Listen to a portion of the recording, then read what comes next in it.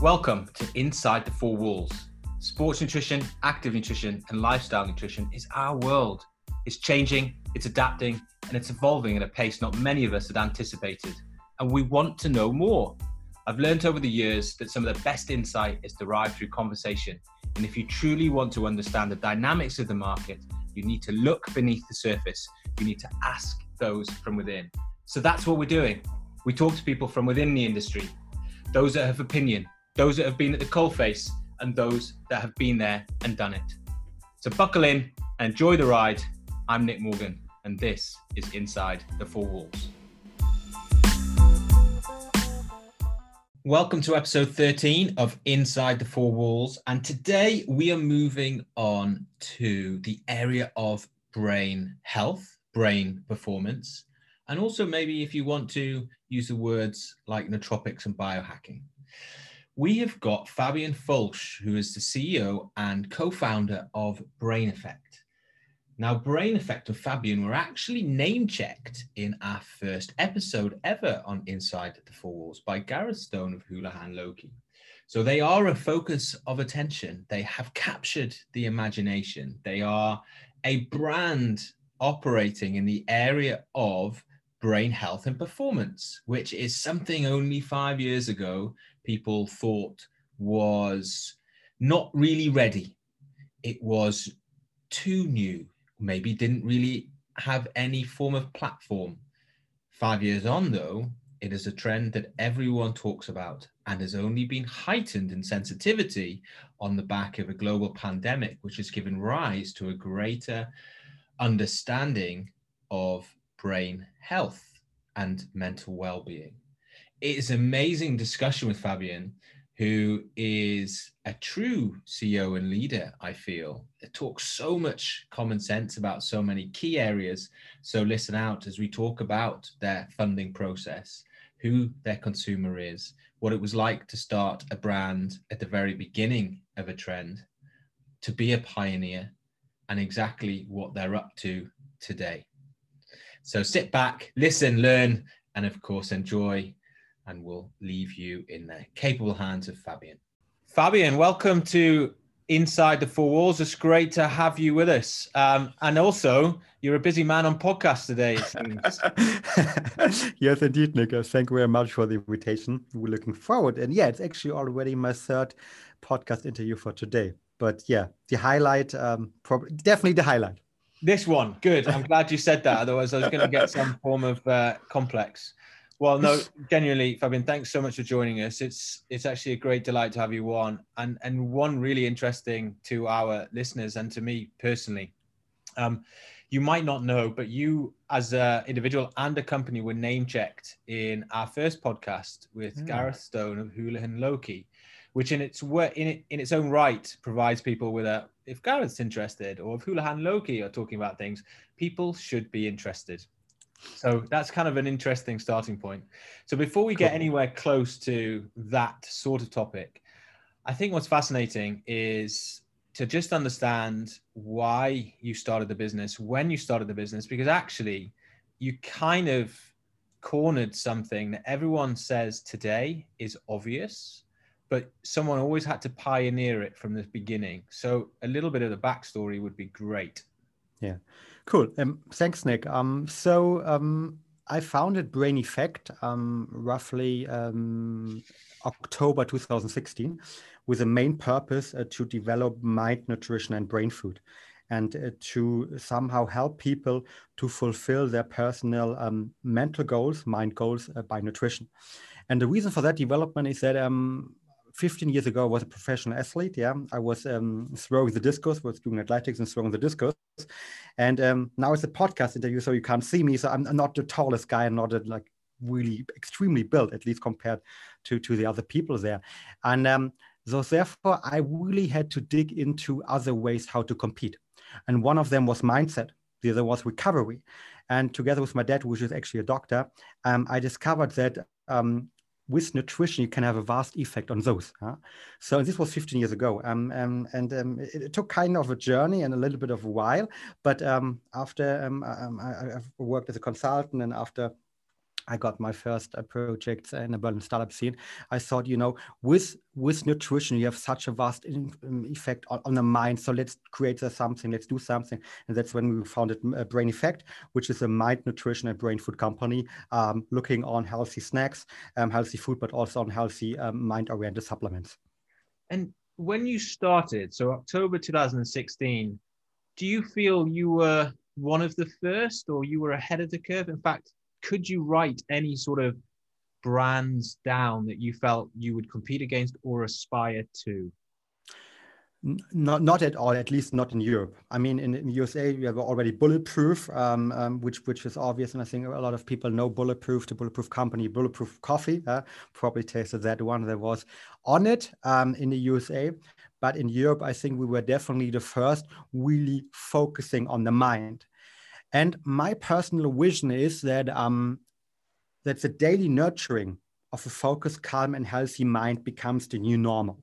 And when I'm speaking about nurturing, I, on the one side, mean, of course, food and supplements. So what we take like into our bodies, but I also mean by content, by by podcast, by digital coaching, because I believe that we can only like shift and improve our sleep, improve our focus, improve our mental well-being if we bring food and supplements together with change in habits. So that was, I think, also a completely new understanding, which we brought at least to the German-speaking market during that time. So definitely something completely new. And I remember the time where journalists asked us, "What are you doing there?" And we were explaining it. They were like, "I mean, what's that? Is it fitness, nutrition? No, it's actually nutrition for your mind." But why are you not having protein? So it was really a rough start, yeah. But today, I think most people got the concept that there should be also a mind-tailored nutrition. So it's a really great point, actually. So it's only 4 full years, really, since you started. So if we go October 2016, that's only really 4 full years, which in the grand scheme of things isn't that long, but obviously it can also feel like an eternity when you have your own business. So if you could, it would be really lovely to get your reflections on just, I suppose, how much you feel the understanding or the market for brain foods and supplements has evolved in such a short space of time, because back then they're challenging why you would do it.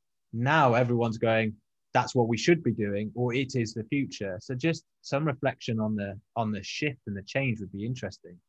Yeah.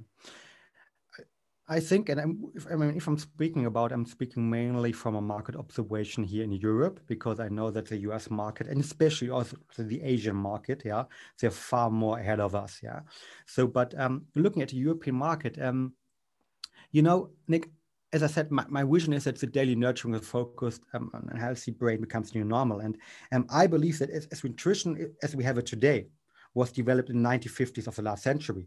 It was developed, for our grandparents, which worked in plants, maybe in coal mines even, yeah, which worked physically. But it was not developed definitely for myself, for yourself, for most of the listeners, which are brain workers. And that's what we want to change. And when we actually started it, I think some people got the concept. And if you look at the society, already the challenge was there. So if, for example, if you look at some German studies and French studies, you see that 80% of all people working in Germany, they're feeling that they're not sleeping well. 60% believe that they're really feeling stressed in their private life, in their personal life. And you have got also another study showing that 42% of all people in Europe cannot concentrate at work. However, the challenge at the beginning was that not many people understand that there's a nutritional component with a problem associated. And we want to, of course, solve that issue. And we could really see, some traction in the market. So when we started with 3 people, and I have to admit the first 1 to 2 years were pretty rough. I had the privilege to have a co-founder or an investor from the beginning on my side, which was somehow supporting the process, and we believed in the vision that at some point mind nutrition will become as big as a fitness nutrition, and that's the functional space of the mind will be, if you're going to Whole Foods or if you're going to Holland and Barrett or wherever you go, will have the same size in terms of, shelf space than the sport nutrition sector has right now. And it was really tough at the beginning, but right now, also, I think, due to COVID, I have to admit, which is one of the few positive things of COVID, there's a shift towards the mind in general and towards mental health and mental well-being. And I think, therefore, we're really benefiting in the long run for it. And also people really caring about, what can I do to have a clear, focused mind? What can I do for my mental well-being? So I really want to talk on both of those. So let me just take one step back. So the first 1 to 2 years, as you described, were really rough. Now, that's not uncommon for a startup. So was it just normal startup factors? Was it making the connection for the consumer that a solution exists in a product form? Was it any other factors? Why were they rough? And I suppose, how did you get through that? Yeah. So it was definitely rough because we have to educate the consumers. So we have to heavily spend on consumer education. And that's what we're doing with our podcast, that we're doing we have a digital magazine which has got more than, I think, 3 million hits per month, which is fantastic. But so the main challenge at the beginning, and still probably the challenge, is because we're still at the beginning of the curve and the wave is just being built up, and we want to be the big wave surfer when the wave is finally hitting Europe, is that we really have to educate the customer. And at the beginning, there was just no education. So we had to done it by ourselves. We were one of the first creating a podcast all around, mind performance, mental well-being. It's called actually Talking Brains, the art of mental performance and mental well-being. And which was one of the first podcasts here in Germany. We had the magazine. We invested heavily in content. And I guess probably, 2018, 2019, there was the first big tipping point where things like, the area of nootropics actually blew up, which was interesting. So everyone, consultants and so on, took nootropics, probably also a little bit affected by the, e-gaming movement, I would say, which is another really important and also interesting topic. And now, especially, I think, traction is generated by the movement towards mindfulness. And I think that's the biggest driver of that whole development. And to give you the one fact, normally if I'm holding a keynote, I'm every time showing, the iTunes download charts, USA fitness and health apps. And 2016, when we started, there were roughly from the top 10 apps, there was one mind-oriented app in the health and fitness area, which was, as it states already, Headspace. Yeah. Today, you have, depending on the definition, you have at least 4 to 5 different apps there.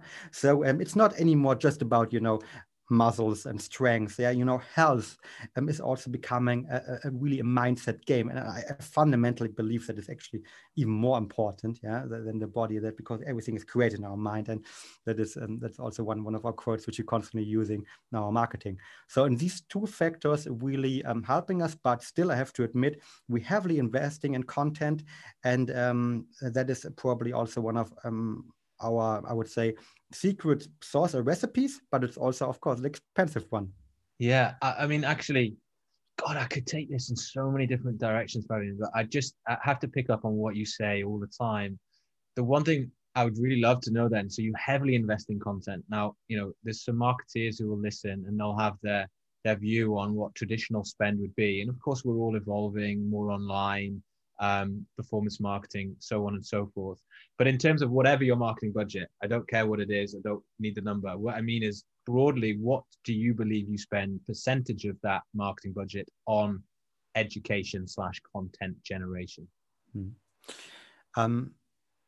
We really don't define it in that way, because also content for us has got different, pillars in the marketing funnel. Yeah. So there's content which is able to being converted, which is more, in the performance marketing budget even, But I would say, if you look rather from a budget perspective into our marketing headcount perspective, and if you're looking into perspective that I would say that right now, roughly 40 to 50% of the work we're doing is more brand and content, so educating the customer related, especially focusing, magazine, blog, podcast. We have a digital coach which comes along with our product.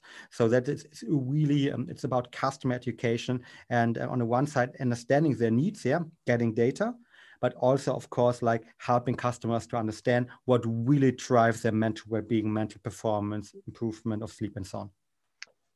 But yeah, great answer. That's why you lead a successful business and I don't, because you defined it much better. But effectively, a large investment in people and time behind this element, because it is what will enable growth. I love that. Yeah, it's brilliant. I just want to come back to therefore the COVID bit, which is really interesting, because obviously it's a pandemic. It's having significant impact on everybody, everyday lives, and so on and so forth. But it has been positive to a number of industries, and clearly the potential impact for you positively is kind of quite straightforward, or the common sense. So have you seen a real shift in, is it more people just coming into the environment and your ecosystem to have a look? Have you seen a genuine shift into more mood related products, in terms of what people are actually buying? Mm-hmm. Yeah, so let's probably differentiate it in three different pillars. Yeah, on the one side, definitely you see higher demand in general in the market. I mean, we are not a typical, COVID winner in the way that not all the products are really skyrocketing, because as we said, we're really focusing on the mental aspect, on the mindset with Brain Effect.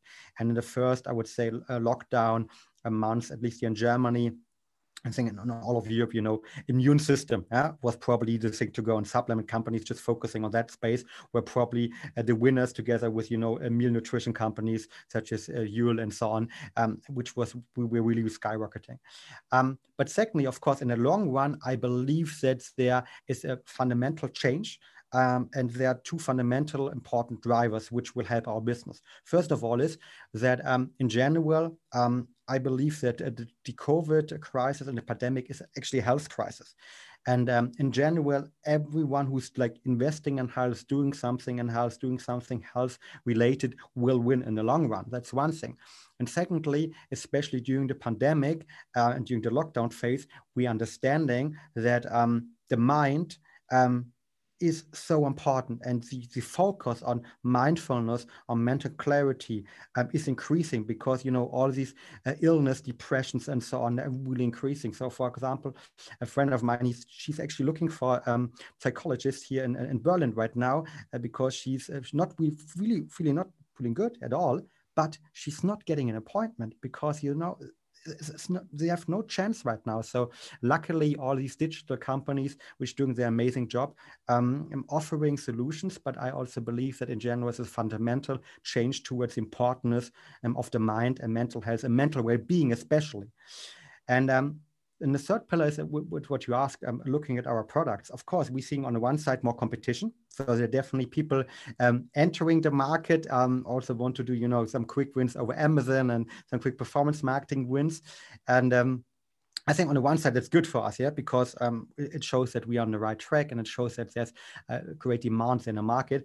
And on the other side, I also believe it's not as easy, because at the end, I strongly believe content and is winning, and trust is winning, because at the end it's a new category. And if you create a new category, you should be the opinion, or we want to be the opinion leader, and we want to be the most trusted brand in Europe in that space. So we're working on it. And the last question was how our product portfolio mix changed. And I would definitely agree on the hypothesis that there's a shift towards mental well-being. So a little bit away from, performance, energy, caffeine-oriented stuff, rather to, sleep, melatonin, CBD, relaxation, vitamin D-oriented products, so which are really focusing rather on the calmness aspect, on the mental well-being aspect, on the relaxation aspect most of the time. And that's also, of course, something what we can tackle with health claims and with claims, which is great. Yeah. Well, I'm glad you said that, because that would be an assumption that I would have had on the market, that you would get this shift towards. I've always had a way of describing it, the sort of 4 pillars within it, where you've got like an energy component, which I think is the traditional, the classic way that people have always defined the brain. Then you have sort of like the cognition, you know, maybe that's to function better, quicker, etc. And so not so much the stimulation of the brain, but the functioning of the brain. Then the balance of the brain, which is the way I like to describe mood, and then sleep. And I've always liked the latter third and fourth pillars because I've always felt that that feels more in tune to what I think a lot of people want, rather than energy sometimes can be mixed up in stimulation. And I think people always wonder whether something can make them smarter. So the cognition effect is always a bit of a trickier one. So I just love mood and sleep actually as interesting propositions. Yeah. So one point, Nick, and really like the categories which you just mentioned, the pillars, because they are also our categories. So when we founded the brand in 2016, and my main vision was to not be another nootropic brand, to not be Tim Ferriss selling nootropics or FDA whatever, but rather to look at the mental performance and mental well-being from a holistic perspective. And the holistic perspective was the reason why we created these kind of 4 categories for us, which are, as you said, concentration, cognition, energy, mood, well-being, and sleep, because we believe that they work together. And it's as easy as it gets, because from a biochemical perspective, I mean, if you're sleeping bad, and you're not regenerating, you're feeling much more stressed in the morning. So you actually need a little bit more energy. However, that drives you again down and increasing your cortisol level and so on. So this is highly interconnected. And therefore, we believe that if you really want to solve and tackle and also create kind of big company in there and really help people, we have to tackle these aspects from a holistic perspective. Yeah, I love it. Love this area. I must ask, you had to invest hugely in education content, like we said. Rightly or wrongly, consumers may have a cynicism to receive a certain degree of education from a brand that, so, and I just wondered to what degree, whether actually this being sort of new to a lot of consumers, maybe you have less of a inhibition on behalf of the consumers to receive education from you as a brand, and also a pioneering brand. And of course you use KOLs and experts, but it'd be lovely to get just a view on how you feel the consumer receives and is happy to receive education from you, whilst also then offering the solution. From my perspective, I think consumers are really happy because we're not this typical company which just goes directly for the sale. Yeah. So I know that there are content marketers probably listening and they're creating content. And at the end, the content directly is leading in a funnel to the, now you have to buy the product. Yeah. So you're feeling miserable. There's a pill for the solution. You're getting smarter. It's the one pill. And actually, from a brand perspective, and I'm also have to admit, I'm a branding nerd. I'm also lecturing branding at the university, and we really thought and about it that we want to create trust, and therefore our content is not this typical now buy it content. It's rather really educational content, and sometimes even and you don't find a CTA in it saying now buy the product, because we know that this person is so high, so he's at the top funnel stage, so he's definitely not willing to buy a product there. So rather, for us, it's more important to really educate, because I believe that all the money you spend now on content education, if you're creating a new category, which we're doing, is something where you're getting in a long run return on investment. It's not a short return on investment, and you don't see the return on investment this month, probably also not this year, but you're going to see it in 5 years. And that's one fundamental hypothesis where I'm believing in. But I think also that's just how you can work if you're creating something new, creating a new category. And how easy has that been to communicate and convince the investors, those involved? Or are they high flyers all seeking this solution themselves? Yeah. And maybe they feel like that's exactly what they've been missing. Yeah, this is a good question. No, actually, you definitely mentioned a really important point. So it's on the one side, of course, investors love our products, because some of them know the product and using them. And I had during our CUSA, we actually closed at the end of last year our CUSA funding round. And I had a couple of investors which were actually telling me that they already knew the product, or actually were using the product. But we also, during that funding round, we actually we had a couple of different we see term sheets on the table, but we also decided to go for a strategic partner supporting us as an investor, because we believe that especially during that stage, and I have to admit it was in the middle of the pandemic, we also had some issues with production and sourcing. So that was also, of course, relevant for us if it comes to strategic partner. But in general, I believe a strategic partner, which is looking a little bit more long-term oriented and where the investment horizon is also more long-term oriented, makes definitely more sense, at least for us right now. And therefore, we really decided to go for those partners which believing in our vision, which believing also that that is not a game which you're going to solve in 2 years, but rather something what you solve in the next 5 to 10 years. And that the mind nutrition sector will be as big or probably bigger than the fitness sector is now in 10 years, but it's definitely not next year. So we're really looking for some with a long-term vision. And you've mentioned that a couple of times, actually, almost the comparison a little bit to the fitness related sector, sports nutrition in that sense. And there's some big numbers in there, pretty chunky numbers, particularly on behalf of some individual brands and platforms.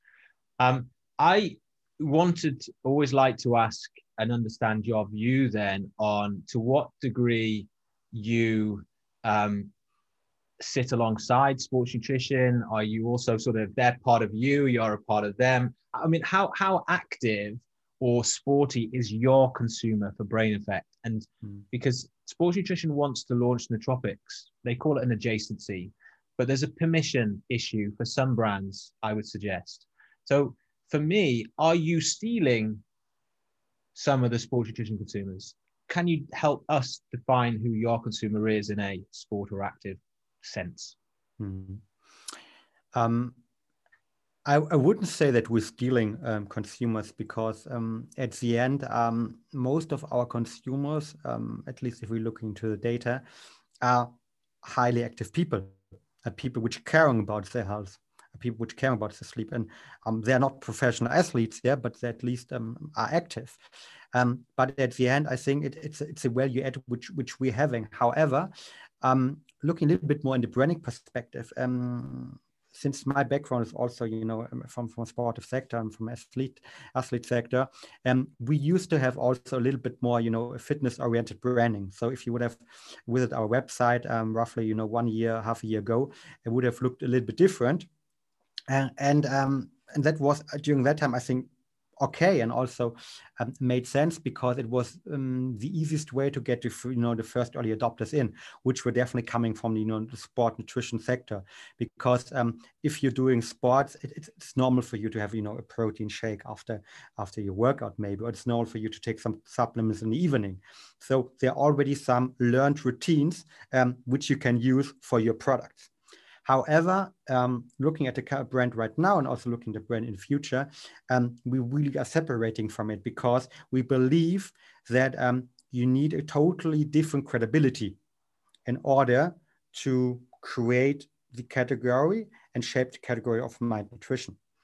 And there, especially also if you want to reach a broader target audience, a mass market appealing, you don't want to be connected, with the typical whey protein customers, yeah, because you want to be more connected probably with, the hardworking people with a yoga, fitness oriented, health enthusiasts. You want to be connected with them, and they're probably not the ones which taking, whey protein.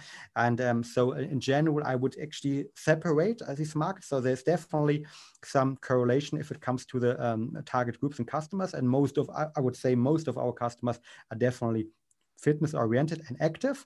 However, I also don't believe that big fitness companies will have the opportunity to create really trustworthy brands, yeah, with their core fitness DNA in the mindful and mind nutrition space. Which is a great answer, and actually really it answers perfectly the headspace I'm in with regards to the permission of a brand. And I've always described it as you're a brain selling product brand, or you're a brand that sells products related to the brain, and the two are subtle but significantly different. So I think to some effect you've nicely answered that. Does that mean, though, from your side, Fabian, that the area is still so big and so much growth, you don't need to worry about this next statement, which is, does it mean that being called brain effect and being focused on the brain inhibits you to go into any other areas? Or is that almost irrelevant given the size of the area that you potentially are pioneering? So exactly. So we focus completely not just on the brain but on the mind. Yeah. So you could, of course, and how we define mind and holistic brain well-being, brain performance, and brain health is of course that things like aging and things like sleep are also being part of it. Yeah, because it's they're directly affecting the brain or actually being centered in the mind. And I think this space is big enough, yeah. And we're definitely focusing on that space. And we will not, launch a whey protein fitness shake, yeah, or we will also not launch, some I don't know, hair gummies, yeah, or something like that. So I think we're expert in our space, and also our own product development team. So, by the way, we don't do Me Too products. Yeah, all of our recipes are developed completely in-house by PhDs in neuroscience and biochemistry and so on. So this is also something what differentiates us, I think, from a lot of competitors. And we've totally focused on the mind. And you've still got so many innovation areas you can go on to, can't you? Yes. You've only just really started touching on the gut and the links there, and so on and so forth. So actually, depending on the knowledge of everyone listening, there really is quite a large amount of scope, isn't there? I guess your issue to some degree is how broad does the range go before you start offering too many brain products and people getting lost on what do you ultimately need. But that's not a bad dilemma to have. We mentioned the size of the market. Do you, for your investor packs or anyone else, do you write down the size of the brain nootropic / market anywhere? How big is the opportunity? If I'm being now in an investor pitch, of course, I have to tell some numbers, and these numbers, it depends highly on how you actually size the market. Yeah, so it depends if you put, for example, gut health into it, because your gut is directly linking to the brain, for example. But it's definitely a billion game, and depending on how you size it, something between 2 to 8 billion in Europe right now, constantly growing with double-digit growth rates per year. So depending on how you size it, definitely many billions there behind. And is how do you view the market then? Because domestically, obviously very strong. So do you? That's out of obviously that's where you're from. So is Germany a leading country in it? Do you see a degree of maturity differences across the European markets? How do you view that? Yeah. So, the German market is a market where, which we shaped together with the Austrian and Switzerland market, and we definitely the leading company there. Also, just did our French market expansion, and we see that even I would even argue that the French market is always from their general thought, of mind nutrition, a little bit ahead of Germany. But probably the most advanced countries there are definitely Sweden, Scandinavia, so Scandinavian countries in general, with also companies such as Forsematic rooted there, or other, biohacking oriented companies. With the Oura sleeping ring, which I'm actually just having, so sleeping tracking device. We also have a little cooperation with those guys going on. So there's definitely a higher maturity in the market. The UK market, so your domestic market is of course also a really interesting market. Which is, I would say, already also ahead of Germany. However, competition with American companies coming in, such as Bulletproof, is probably a little bit higher. So I guess for us at least, Germany, Switzerland, Austria, France, Italy, and the Scandinavian countries are the really interesting ones right now. I've picked up a couple of times, rightly or wrongly, the way you've described nootropics and biohacking almost as a slightly separate, or maybe words to an effect that you wouldn't use necessarily under the way that you would describe brain effect. Now, I could be wrong, Fabian, so please say if I am. I just wondered what, therefore, your views are on that, nootropics.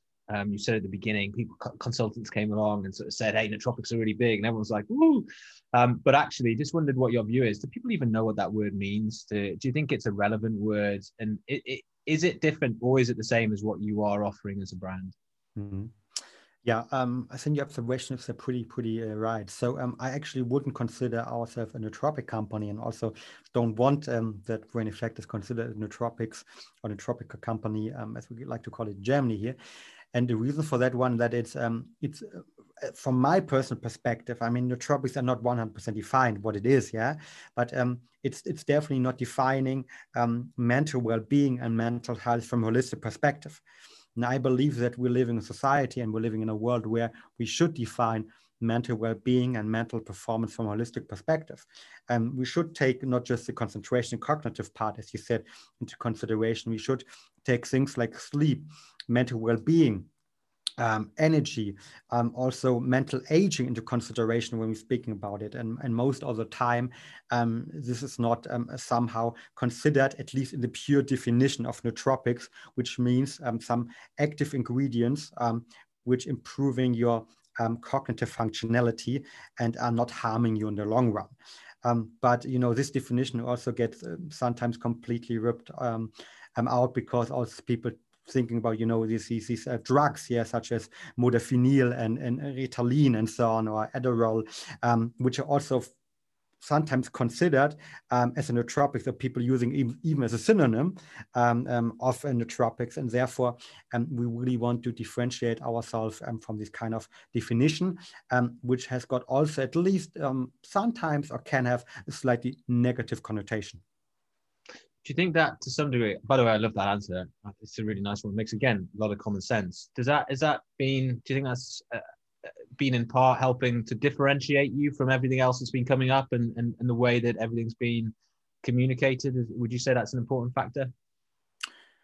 I don't know if it's an important factor, but for us, it's definitely an important factor as creating the brand. Because, as I said, we want to be an inclusive brand, not an exclusive one. And if you consider yourself as a nootropic company, then you can definitely target only brain performance-oriented people. But you definitely will probably not resonate positively with the mindful yoga-oriented people, which tend to use Headspace, Calm, and all these apps, and go to yoga and meditate a lot, and thinking about from a holistic point of view on the topic we're today discussing. So it's definitely important for us. And picking up on the inclusivity, which again is a really nice way to describe it, so that you're more relevant to more people. You've touched upon, or we've touched upon, a couple of trends. I just wondered, from an inclusivity point of view, just how important you feel things like plant-based or vegan is a hygiene factor, which you've added into your product range.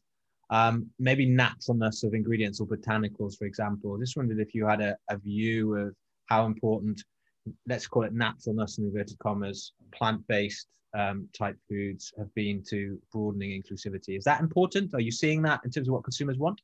Yeah, definitely. So we definitely we collect a lot of data based on our digital touch points through our digital coaching. So every product comes with a digital coach, and we also use that one, of course, to collect data. And we see there a definitely high interest in it. And it's kind of, as you said, a hygiene factor on the one side. And I wouldn't consider ourselves, a plant-based company, and I wouldn't call ourselves, a vegan company. But I believe that it's for the consumers we are attracting right now, and also in the future, probably even that is more important, that statement, it's kind of a hygiene factor. Mm-hmm. And it's also, and that's my second opinion on it, I mean, I'm not completely vegan. So I'm sometimes eating meat, but I'm really looking into organic meat, yeah. And I totally believe that we're eating too much meat in general, and so therefore also it's a health factor, yeah, because there are a lot of studies showing that if you're reducing the amount of meat you're eating, if you're going vegan at some point, yeah, throughout the week, it definitely makes sense from a health perspective, and that's, I mean, our fundamentally an ultimate goal, yeah, to really help people to feel good, yeah, and therefore it's definitely also a hygiene factor, but not just from a branding perspective, but also from a general health perspective. I've got one that's really pertinent to me. So forgive me for asking, and for those listening, because I have to self-indulge a little bit, and that is the fact that I've just written a report on keto, principally through the lens of bars, and I think it's a really interesting area. So it aligns to, it sort of starts like a little web, right? It's a little network. So you get keto, which people might think because they're just the purist for keto, but it links to collagen in a way. It links to the brain. And then you've got Bulletproof, which doesn't self-define itself as keto per se. They're all about brain performance. Then you've got MCT oils and you're back to the brain. And it's kind of like this little, like a weave. And someone might be very keto and describe themselves as a fundamentally keto related brand. But yet keto as a principle in terms of some of the food choices, the high fat diet, the brain performance is so relevant to brain effects. Now you have an ability to shop or search via keto, but you don't define any products by keto per se. I would just love if you give us, if I could get an insight as to, do people search a lot for keto products on the website, or how do you feel you want to tap into the keto trend, but without becoming a keto brand? Does that make sense? Yeah, that definitely makes sense. And you really, I think, summarized in a great way that, keto, one of the fundamentally advantages of living keto, at least for some days or some time, is that it also improves your mental well-being, your mental performance. And there are also some fundamentally really great studies showing that if you have, again, a mental problem, even mental disease such as Alzheimer, ketogenic diets and keto can help. And so we're actually selling some of our MCT oil to hospitals here in Germany, which is great, which are focusing on, on Alzheimer treatment. But to come back to your question, Nick, so yes, it's definitely part of the overall part, but we see it rather, as one kind of tool, And so one integrated DNRs that we believe in sugar reduction. So all of our products are low carb, or lower carb, as the official health claims would be, and we really believing that we should reduce sugar consumption. We really believe that the brain needs fat, but we don't consider us again as a keto company, because we also believe that it's not inclusive enough, so therefore it's some point, but we of course have customers coming from that segment, and we will also expand there in the future a little bit more in that sector, having probably keto oriented products. However, without telling you now too much, but I believe that these products will not be like, totally advertised as keto products, but rather, as a healthy brain performance snack, or healthy brain snack without any sugar. Yeah. And do many consumers in Europe, Germany, France, put MCTs into their coffee? Are a lot of people putting fat into their coffee? I mean, all of those classic things from the US. I mean, is that a staple for many people, or are people more inclined still to go to your mood-related capsules, tablets, and so on? I mean, that's of course a question how to measure that one. I mean, it's definitely not as big as in the USA, and still the whole keto movement also. I mean, if you look at typical Google stats and Google Trends and so on, it's far lower than in the USA. However, there are more people doing it. But I mean, this typical, bulletproof thing, put, fat into your coffee. I think that's at least what I'm feeling, not a typical, at least Middle European thing. And so rather, if we're speaking about keto, people, they really eating low carbs. They're putting, a little bit more oil on the salad. They're cooking a low carb. Yeah, they're loving low carb snacks or keto bars, maybe. Where you're an expert in, but it's not these these bulletproof movement, putting MCT oil in your coffee and your tea every morning. It's probably not the big thing, and probably will, from my perspective, also not be the big thing in Europe as it is in the USA. Brilliant. So after all of this, we've got, to be honest, so much content, and but you've only been around for 4 years, so I guess the question that I always like to ask, and we always preempt a little bit, is to try and give people, I mean, people tell us that you're successful, that you are the trailblazer, that you're the pioneer. You can close Series A funding, which means people are gathering a lot of interest, and you've done some phenomenal storytelling to people to get behind it. You had a couple of rough years to start off with, like all companies have, but after 4 years, where does that put you in some sort of context in terms of broad revenue size north of a figure to give people an understanding of context of success that would help put this in the mind of everyone. So maybe, I mean, I cannot tell you like exact numbers because I would like to, but I'm not allowed, unfortunately. That was part of our Series A contract, but I can give you 2 facts. So one of them is, I mean, we started with 3 people, now roughly 60 people working here in our office in Berlin. And secondly, we started with roughly 0 revenues, and now we are at a double-digit revenue number. North 10 million. Let's see how the year goes. And that's good enough for us. How many consumers and are you getting good repeat purchase on those consumers? I mean, are they affluent consumers? Are they ultimately worth a lot over the course of a 12-month period? I mean, definitely. Also, unfortunately, cannot tell you the exact numbers, but I mean, we're tracking our cohorts, we're tracking our customer lifetime value on different stages, so if you get hooked once, and if you're really understanding our product, and if you're understanding the power, you tend to keep buying Brain Effect and tend to stay with us. So that we can really see that point. So especially if you're once being hooked, and if you're believing, because again, I mean, we're not selling magic pill, yeah, and probably some people are expecting a magic pill, but we're selling functional support. And if this support comes together, you know, and if people using our coaching possibilities with the product, with the digital coaching, and changing a little bit the habits, and at the end they're really feeling a huge difference, and then they're definitely sticking with the brand. Brilliant.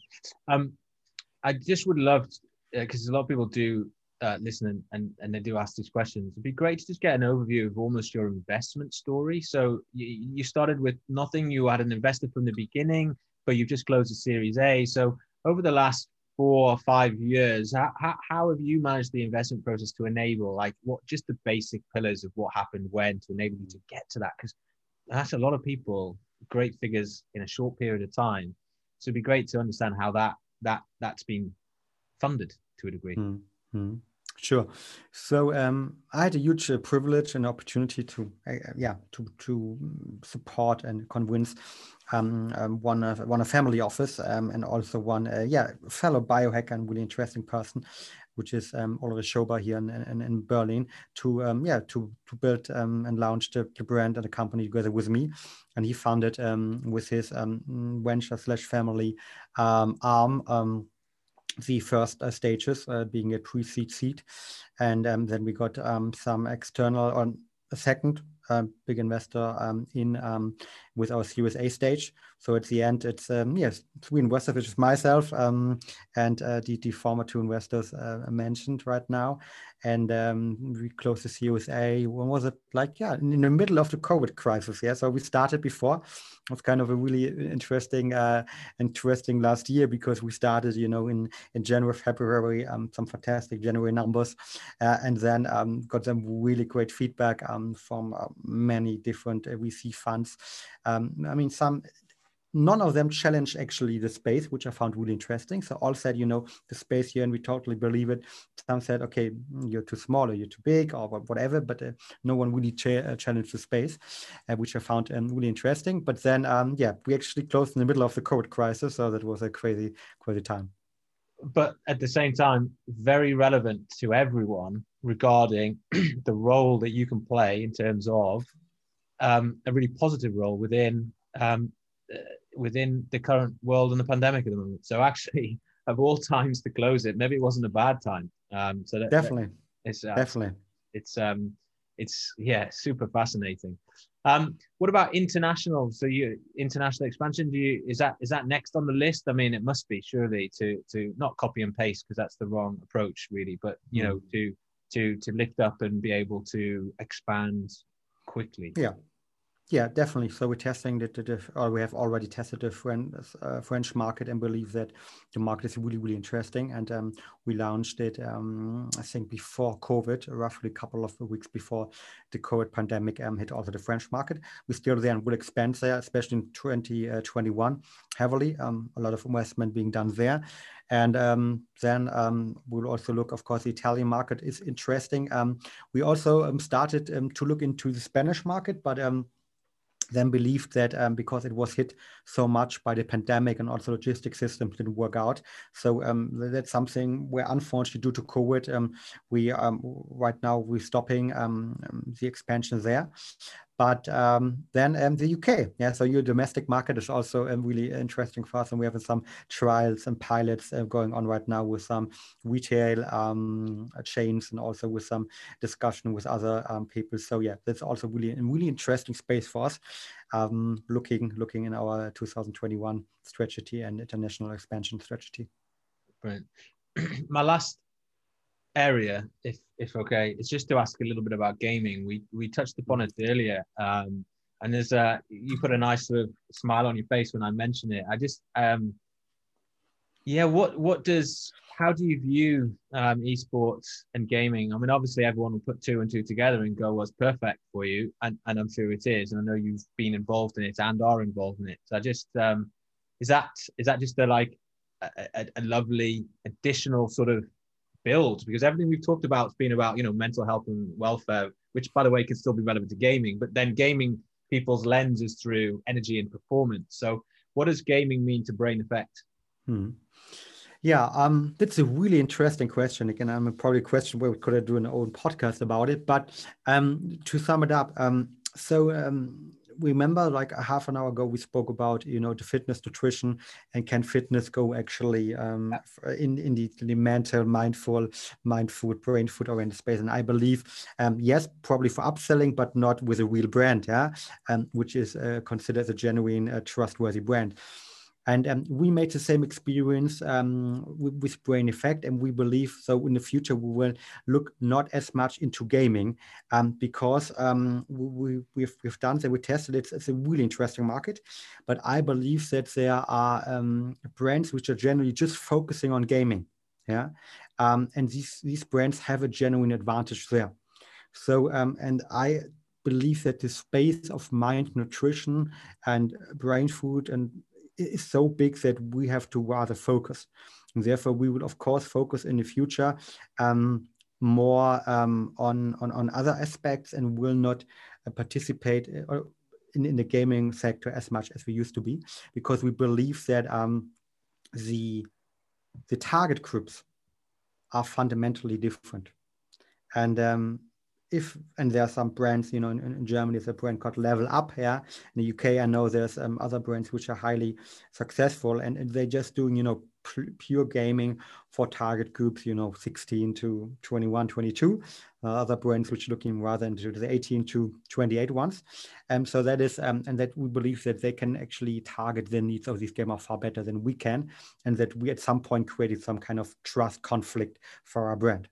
However, that, of course, all the gaming-oriented people, they're getting older. And of course, some of them, they're becoming engineers, they're becoming, IT experts or whatever, also means it's stereotyping. So maybe they also become creative genius, acting. However, most of them, of course, if they, I think, maturing, they're really looking into factors as our product. So we're rather seeing it as something which is like stretching our target group in the future and is building our future target group. And therefore, we really love gaming. I'm a big fan, big advocate also, and loving that, the League of Legends studios here in Berlin. Have been to a couple of games there to watch those. However, we will not heavily market that space in the future. There's a very good chance they might still come to you anyway, in which case you'll be there, you'll be relevant and so on. But it's a really, really interesting point that people would just be like, it is so obvious, surely they're going to be, relatively overt, but the focus is still there on the big opportunity, which is much bigger.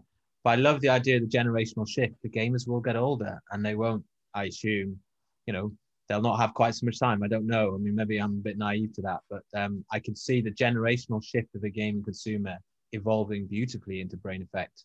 Definitely. Hypothesis, assumption. That's our idea.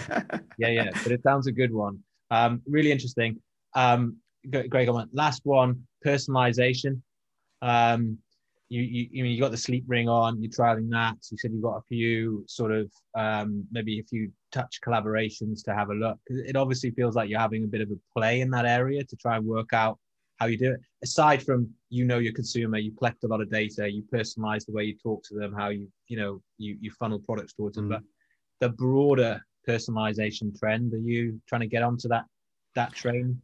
I mean, it will be definitely the future. So the question is, I think every brand should consider how they being part of that trend and how they're creating products. So I also believe that in 20 years, you're not taking your daily vitamin D, but because a doctor tells you that for the average person in Europe should take X. So at the end, it's definitely one part. We're not 100% sure how we include it, to be fairly frankly there, but we're definitely working there on solutions. So it would be also part of our development, but we will not launch during the next weeks or months, a personalized brain food or brain supplement engine. And very, very last question. To achieve the goals that you have set out to achieve, in the short to medium term, but obviously with the long term on the horizon, what do you believe are going to be the three most important pillars or activities or values that will enable you to achieve the vision that you've set for Brain Effects, the top three that you think will get you there? First of all, grit in a way that for me as a founder and for the management team, because at the end it's a long game and you have to run. So it's definitely, if you want to shape a market, you need grit to do so.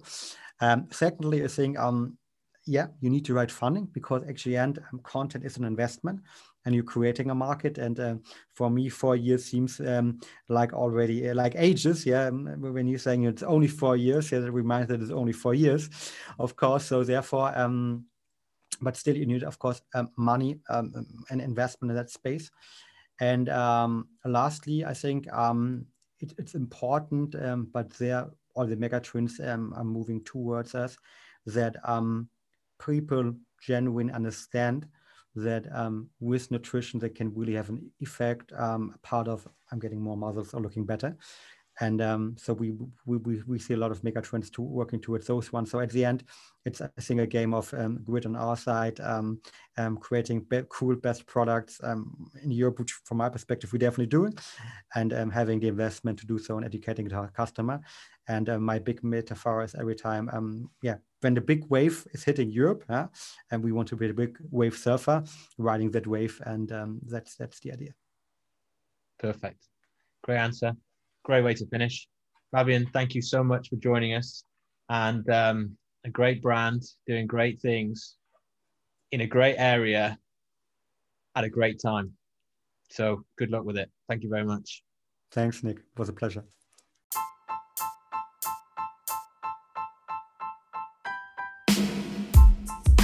So a big thank you to Fabian for joining me today. What a great podcast. I love listening to smart people, particularly those that talk a lot of common sense. And Fabian really does do that throughout the last hour, or I certainly believe so. I mean, ultimately, he is pioneering a new category, which effectively today feels like an obvious category for people to get involved in. But when you think about it, only 4.5, 5 years ago, people looked at him and said, "Nah, I'm not sure. Well, that's got legs," or people weren't sure if consumers were going to buy into it or how it could be achieved. And it is really amazing to see how quickly that has changed and people's view has changed, to the extent to which a lot of brands want to get in it, either directly as a focused proposition or building on their existing platform with some form of adjacency moving into this area. The ceiling of opportunity undoubtedly is high. You've got a greater understanding and sensitivity to mental health and mental well-being, of course, off the back of a 12-month pandemic, which is only going to continue to impact our lives moving forward.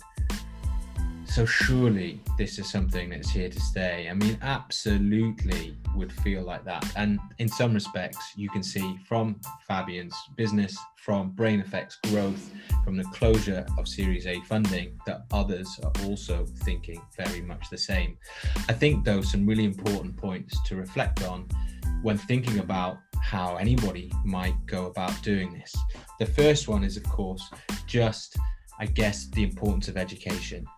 It's a huge enabler to growth in all categories, but just reflecting on what Fabian said about how difficult that is, the amount of investment they've had to do, not just in money, but also, of course, in resource and people.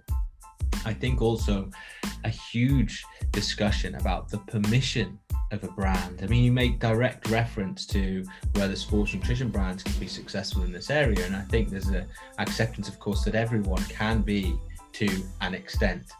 But ultimately, Fabian's view is that maybe those that are, more focused on this proposition, like they have created with Brain Effect, have the full extent of the ceiling of opportunity to go for, and that is a great position to be in.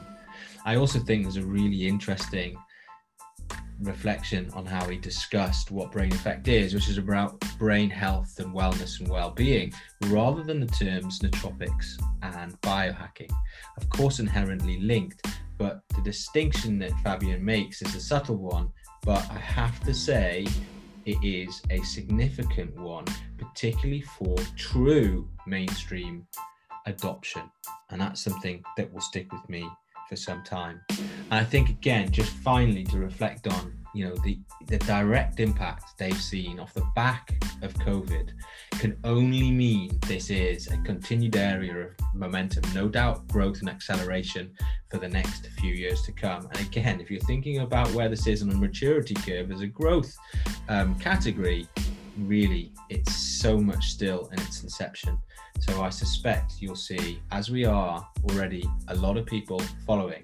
The key thing's going to be the skill in the execution to making sure that you're a brand that people want to engage in, probably receive education from, and will truly believe and trust in your products.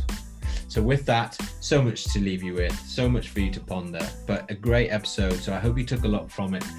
We thank Fabian again for his contribution. We hope you enjoyed it. So with that, we'll leave you to it, and we look forward to having you back again soon.